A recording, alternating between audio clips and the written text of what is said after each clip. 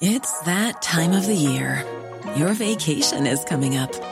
You can already hear the beach waves, feel the warm breeze, relax, and think about work.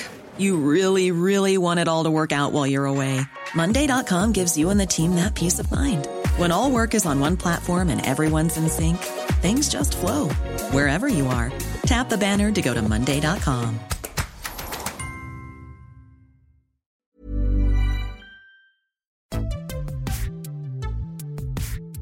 On Commons People this week. I think the first rule of leadership is to show up. Are you listening to Theresa May? I think you ought to be paying a little more attention to thinking about Brexit negotiations. That's what I'm doing to make sure we get the best possible deal for Britain. So why did you even call the election? Judge us on our record. On our record, we have cut. Okay. Maybe you should have turned up yourself. All of that and more on Commons People.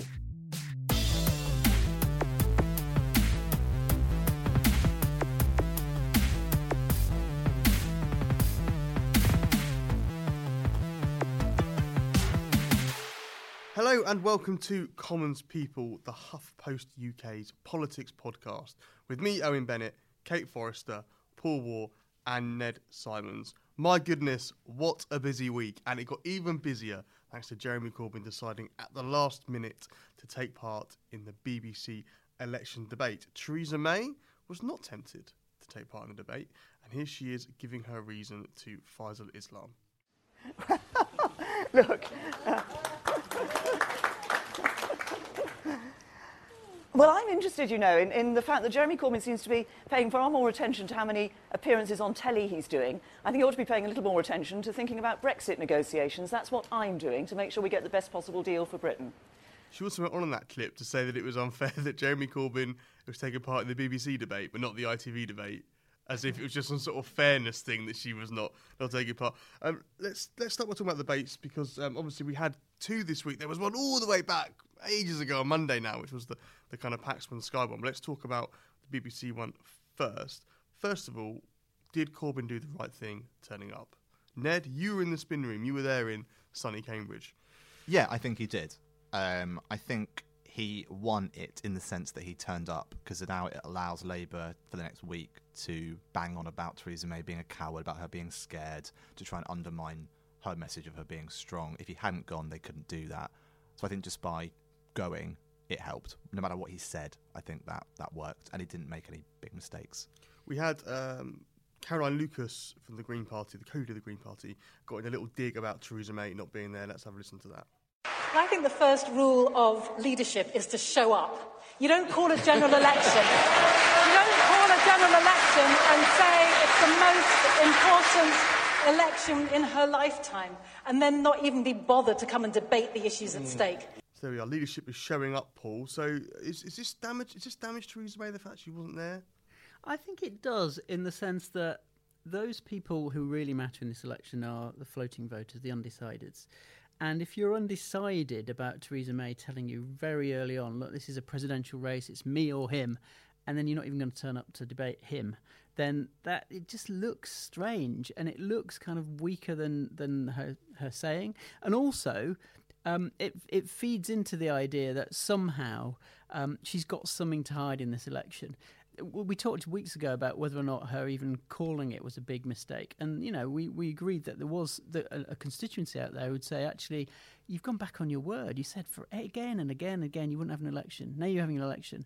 And it's all, together with the U-turn on social care, together with the U-turn on the budget, it adds to this idea that May is in a bit of a mess and she's not what she says she is. And for a floating voter, I think that is quite damaging, as well as for those Labour voters who were tempted to go back and are now wavering. Who were tempted to go to Tories and are now thinking, oh, hold on a tick. And also her last excuse out of 4 I think she's given for not going was that she had to concentrate on Brexit negotiations. Now, this election you called, if that's your argument, surely it's getting in the way of the Brexit negotiations. So just even the reasoning for not going was so palpably stupid. But did they make enough of Theresa May?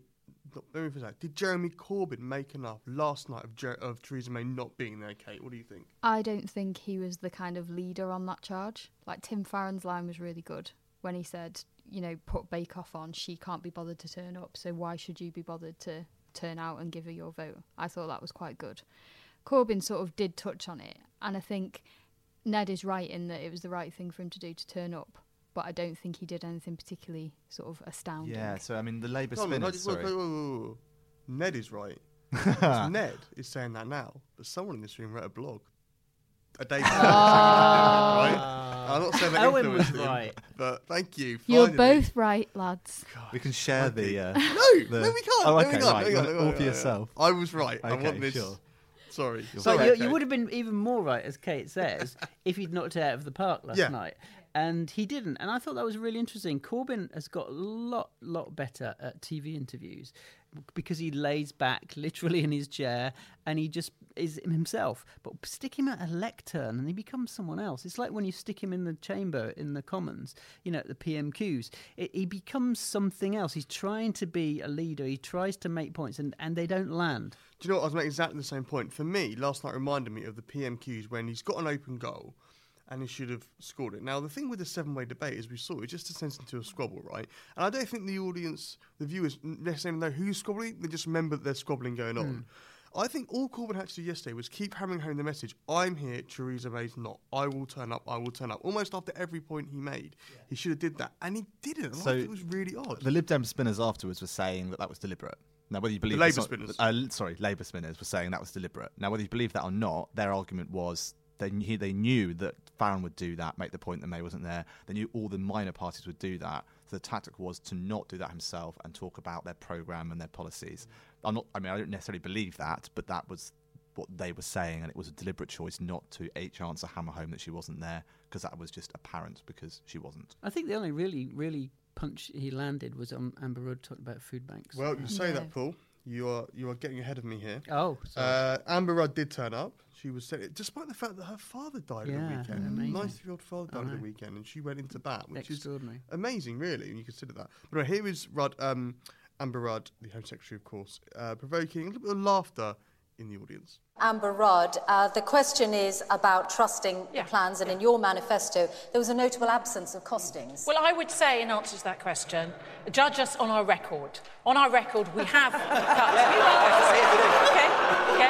We have cut the deficit. We have cut the deficit. Yeah, it didn't go down too well. There was lots of complaints about were the audience a bit too left wing. I mean, the Mail splashed on it because Georgie from the New Statesman tweeted, it seems a bit left wing, and they took that as like, it's definitely left wing, which is a bit mad. But it was. I mean, let's be I'm honest. not sure it was left wing. I just think that the left wingers in the audience were much more Yeah. vocal. Yeah. And that's Yeah. surely the story of this election, the story of that debate. Amber Rudd, one of the best lines was right at the end when she said, in the quietness of the voting booth. And she's making a double point there, which is, this is really noisy, but when it comes down to the real moment, things will be different. But also, the quietness of the voting booth, people don't want to shout about being pro-Theresa May massively. Particularly a lot of those Labour voters who, as we've shown in focus groups, are slightly embarrassed about the idea of voting Tory the first time in their lives. So you've got that going on, and I think that is also, we might well talk about the polls, and we will talk about the polls. I think that's a factor in all of this, shy Tories. Let's have a listen now to a couple of attacks here. So this is the first one we're going to do is Rudd's attack on Corbyn, where she basically talks about his economic plans. I know there is no extra payment you don't want to add to, no tax you don't want to rise. But the fact is we have to concentrate our resources on the people who need it most. And we have to stop thinking, as you do, that there's a magic money tree. You have to be accountable of the money you want to spend. So that was Rudd there with the old 1-2. And this is Corbyn trying to embarrass Rudd on food banks. And I would just say this, since Amber Rudd seems so confident that this is a country at ease with itself, have you been to a food bank? Have you seen people slipping around our stations? Have you seen... So that was the kind of, there's lots of other stuff in the debate as well. Paul Nuttall got booed quite a lot and all that kind of stuff. Do we think Rudd did a good job? Are we looking at going, was Rudd actually the next Prime Minister on that stage? If you work the notion that May's going to win, is Rudd going to be... Was that really... I thought she did really well. I think certainly she was under attack from every other person on the stage. I think she was quite punchy, but was also quite relatively calm with her aggression. It wasn't too out of hand, but she wasn't too didn't look like she was on the back foot. So I think she did quite well in a quite tricky position. Yeah, Ned's right. I think she's very calm. She sort of didn't get flustered. She got her points across. There was a couple of points, I think, when literally everybody was shouting at her. like you said, and she just kind of took it in her stride. Can we also point out that Kate said Ned was right again? That's two. That's two. I think she also benefited from the novelty factor. A lot of these debates rely on something new or fresh. You know, Nick Clegg, I'm with Nick I agree with Nick in 2010, way back, had the novelty factor. And Corbyn hasn't got the novelty factor anymore, but Amber Rudd did. A lot of people think for the first time, "Ooh, who is this woman standing in for Prime Minister?" I saw an interesting tweet from somebody saying how many people are going to watch this and think she's Theresa May. That's just a good point. Yeah. I thought it was quite a good point. Well, she is slightly a mini-me, which is why I've thought in the past that actually a lot's been overwritten about Amber Rudd, and she has dropped the ball in live TV interviews. You know, and at conference she had that massive mistake, the real cock-up about drafting lists of foreign workers. Don't forget, Environment Secretary. I mentioned Environment and Energy Secretary. We were missing all our EU targets for carbon reduction, all this and renewable energy. She was really not great. And as a media performer, she is still inexperienced. But I do think, last night she did a very, very calm and cool performance. And I think Number 10 really, really appreciated it, particularly given what happened to her family earlier in the week. So do we think, we had this debate on BBC debate on Wednesday. We had the Sky News Paxman debate on Monday, which by all accounts the person that came out badness out of that, badness? Worst? Worst? Even? Yeah. Worst? Is that a word? Do you know, I listened back to some podcasts the other day and I realised that I do sound like I'm a bit drunk. Or just I've just banged my head against the wall. There's no video. Yeah, but I'm not. I'm just a bit like this. Drunk on life. Yeah, that's it. Anyway, Paxman came out of it worst. I mean, that's rich me saying that. Paxman didn't do a good job, did he, Paul? He didn't. He was terrible, in my opinion. He was terrible. What's that about? He was an analogue interviewer in a digital age. I mean, it was quite strange that, it looked like a sort of old Muhammad Ali coming back for one too many fights. Yeah. He looked like his reflexes weren't there. He hadn't prepared properly. He'd gone down this weird cul-de-sac of saying to both May and to Corbyn, well, you're not doing what you believe in, which actually the voters actually don't mind if you come across as pragmatic. So I just thought... And listen to other people's views and that kind of stuff. I just thought that was really strange. I wasn't sort of as down on him while I was watching it as other people were, as it was happening, until I then listened to the Emma Barnett radio interview the next morning with Corbyn, where she just completely got him by asking a very simple, straight question about how much something cost. Yeah. And that contrast showed, I think, how a different interview style can be more effective. But also, I think the real contrast is with Andrew Neil. I think Andrew Neil has shown in this campaign that actually he's so forensic. He will ask a question in the knowledge that whatever answer he gets, he'll then prod it further. And he's quick enough to look at the answer and say, actually, you haven't answered, and keep going and keep going. The follow-up he's the master of the follow-up. Yeah. The monarchy thing was just bizarre. I think everyone who watched it was just like, what? Well, you've not put about abolishing the monarchy in your manifesto. Well, no. He should have just said, of course I'm not. That'd be mad. Yeah. That's basically what he did say, isn't it? Yeah. So we had this debate. We had the two debates. We've got one on Friday, which is in York, which is a question time style one. They're not going to be having head to head. Do you think anyone is going to change their vote based on any of these debates? Are we going to see, has anything happened in these debates going to make people go, do you know what, yes, I'm now going to vote May or Corbyn or Lib Dem or Green or UKIP or whatever? I mean, I personally think, actually, yes. Normally, the stock responses, they don't shift the dial much, and they don't traditionally shift it much. But I do think it will have an impact in that, as I say, the floating voters who have got doubts about May would have them reinforced by Monday night's debate, or so-called debate, where she was laughed at by the audience. A Prime Minister being laughed at for her answers isn't a good look at all. And if you're in the middle and you're thinking, ooh, hold on a tick, then I think... particularly those Labour voters who are worried about what they're going to do, it may cause them to think twice. And also, it's not just about what happens in the actual debate, whether that influences votes. It's then how that reshapes the campaign. So it's momentum, right? It's the momentum and the follow-on. I mean, if you think about, in 2010, you talked about Paul Clegg. Now, the Lib Dems obviously didn't then win the election, as the polls apparently showed they were going to, but it did then shape the campaign, with Sunny Lib Dems being a bigger part of it. So it's not just what happens, it's how it changes the next day. So do we think that, I mean... You mentioned the polls earlier on, Paul. And YouGov produced this mad thing. It's not a prediction. It's not a projection. It's just a model of, which basically says there's going to be a hung parliament. But then when you looked at the variables, it said, well, they could lose 20 seats or they could gain 56 seats. So, somewhere in the middle. It's like, that's mad, right? But anyway, the momentum seems to be with Labour. The polls are narrowing. So are we on our way to a hung parliament, Kate? I don't think so still.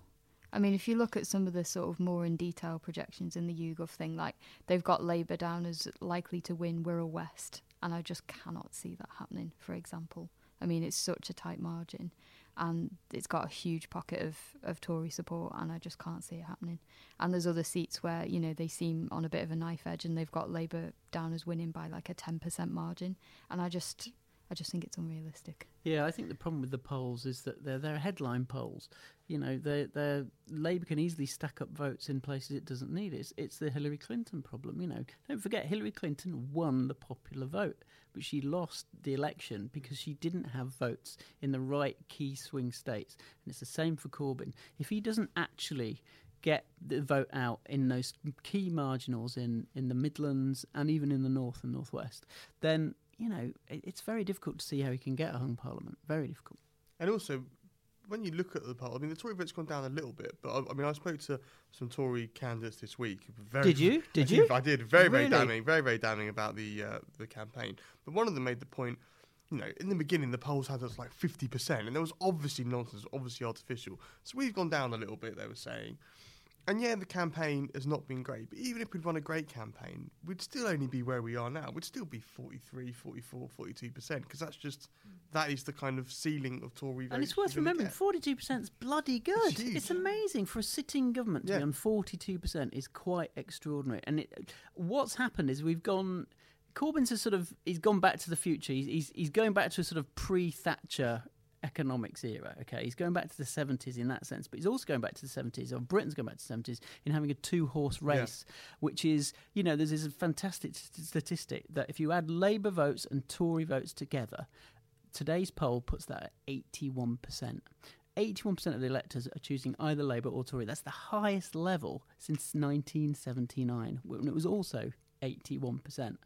Now that's the stat to remember, because, you know, it was about 61% in 2005, and it looks like we're going back to this two-horse race. And so the left is solidifying. Lib Dem votes are sort of going to Labour and some Greens, and the right is solidifying with UKIP and the Tories. And it just so happens that Britain seems to be more of a right-wing nation than a left-wing nation. Who would have thunk it? Of course, when the reason when the two parties sort of duopoly started to fall apart was, of course, when Roy Jenkins came up with the idea for his third party, then, wasn't it? You get a prize every Right. time You you mentioned Roy Jenkins. Didn't expect that, did you?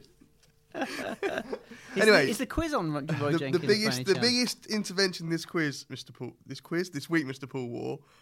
I'm not drunk. This Mr. War was, of course, Jeremy Corbyn giving an interview to the NME. Obviously, Yeah. right? Read it, definitely. Yeah. And he revealed there something which he revealed before. I'll bring up again, that his favourite song of all time is Imagine by John Lennon. Oh, I know. God. I mean, honestly, it's like a caricature, isn't it?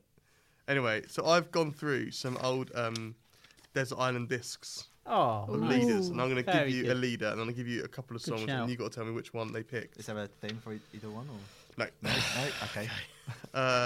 Desert Island Disc or Just Stuck It in the Mix? What? That's Right? ridiculous. So Theresa May, which one of which one of these was? I know. Desert Island Disc is known as DID. So did or don't. All right, did or don't. All right. Okay. Which one of these did or did not Theresa May take with her to the island? Was it Walk Like a Man by the Four Seasons or Save the Last Dance for Me by the Drifters? Kate, I think she took the Drifters. you think she took the Drifters? Mr. Paul Wall. I know it's her era as well. I'll say the other one. Just Ned is right. It was Walk Like a Man by the Four Seasons. Ned is right again. Can you sing Yes, it? Ned? that's Yeah, can you sing it? absolutely not. Mr. Tony Blair, Rolling Stones, You Can't Always Get What You Want, or The Beatles, In My Life? I think Beatles. I was going to say Rolling Stones. No, he's a music connoisseur. I think he. But remember Ugly Rumours, though? He did the impression No, of he Mick loves Jagger, the didn't Stones, but I think In My Life's much more of a muso's choice. I might be wrong. I'm going for Stones. Paul is right. It's The Beatles, In My Life. Lovely song. Lovely Lovely, song, that. beautiful record. Ed Miliband, My Way by Frank Sinatra, or Je ne regrette rien My Way. by Edith Piaf. my way. Crikey. I'd say Piaf. I'm saying Piaf. It was Piaf, Yes. ironically. He's very North London. Who was in Mr. French? David Cameron, did he pick all these things that I've done by the Killers. Oh, I bet you did. Or Walk Away by Cast. Oh, God. I think he did have the Killers on his bet list. it was the Killers. I think he had the Killers on his list. That was around that time as well. I'm going to go for Killers. Surely you can't have picked Walk Away because that would be too perfect.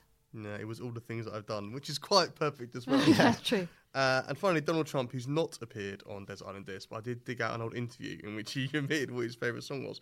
Is it The Other Man's Grass Is Always Greener by Bathsheba Clark, or Is That All There Is by Peggy Lee?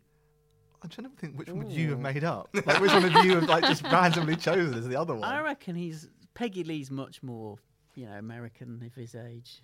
I would have thought. Yeah, I agree with Paul. I'll go with the other one, just to be different. It was Peggy Lee, Is That All There Is? I don't even listen to it, right?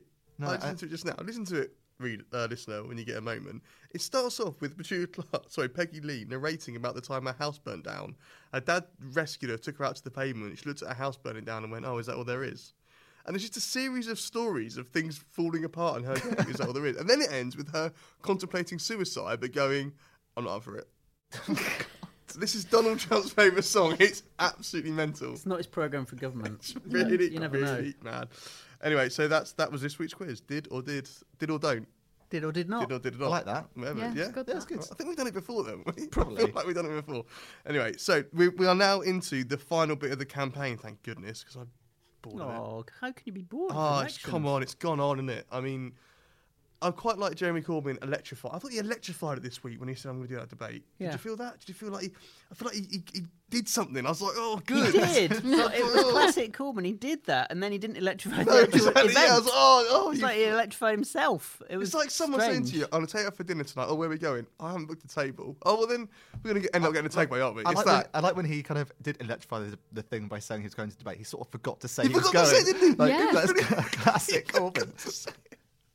Oh, Jezza. So, what are we going to expect in the final week? Because Theresa May is like desperate to get it back on Brexit, but Brexit is the dog that has not barked, as far as I'm concerned.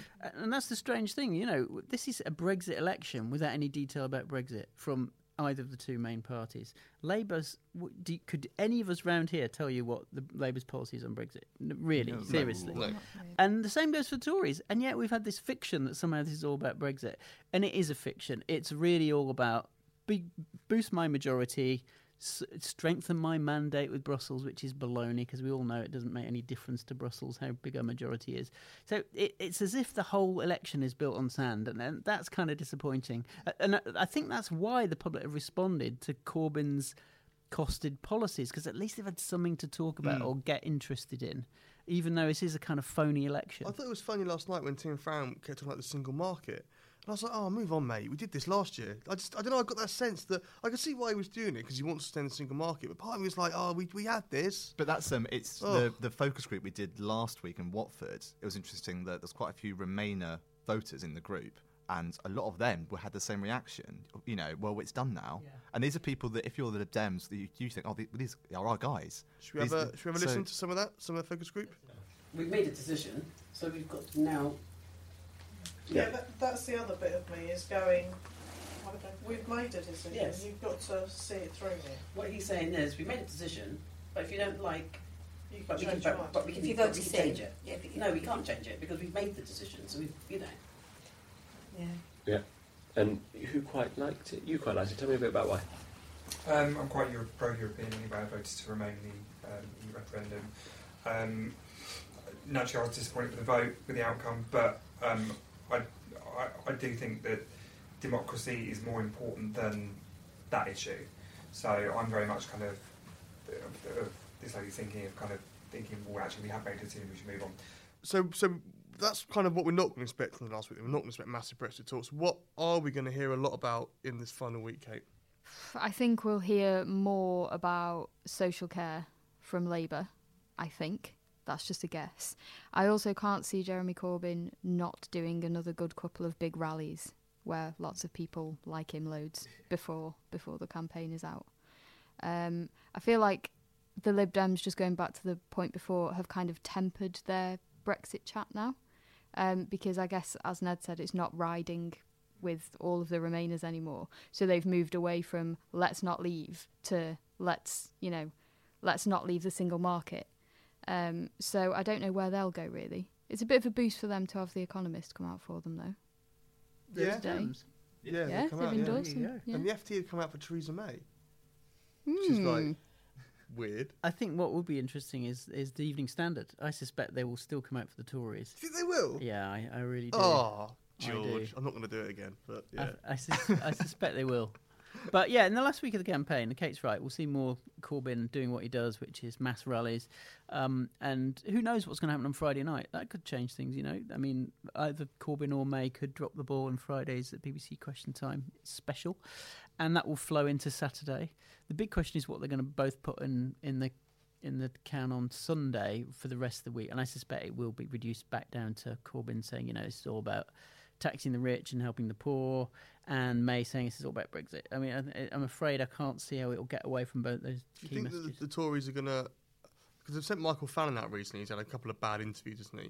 And Michael Fallon's kind of their attack dog in chief. Do you think they're going to stop chucking dead cats around and they're going to...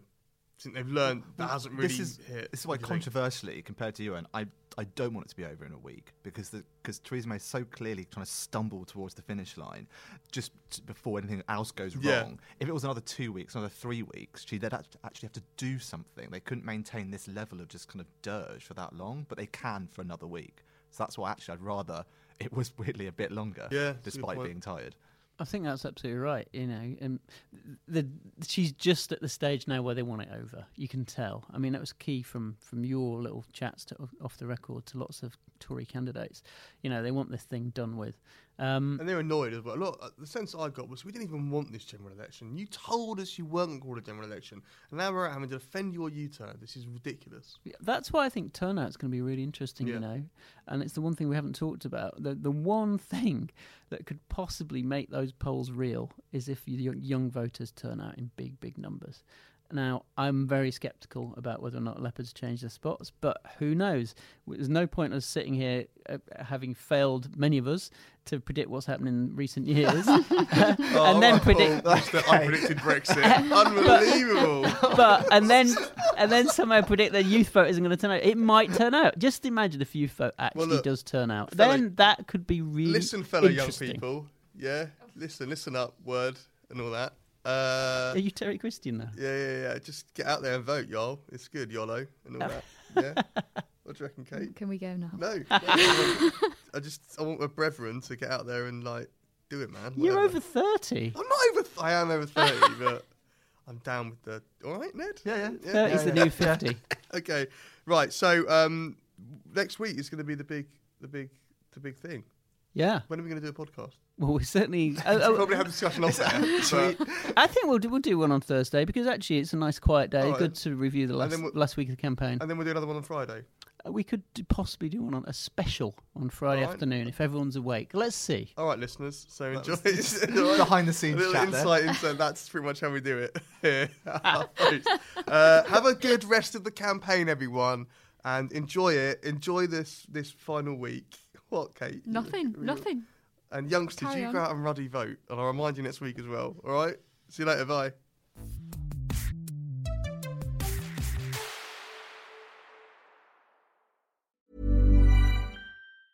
Planning for your next trip? Elevate your travel style with Quince. Quince has all the jet-setting essentials you'll want for your next getaway, like European linen, premium luggage options, buttery soft Italian leather bags, and so much more. And is all priced at 50 to 80% less than similar brands.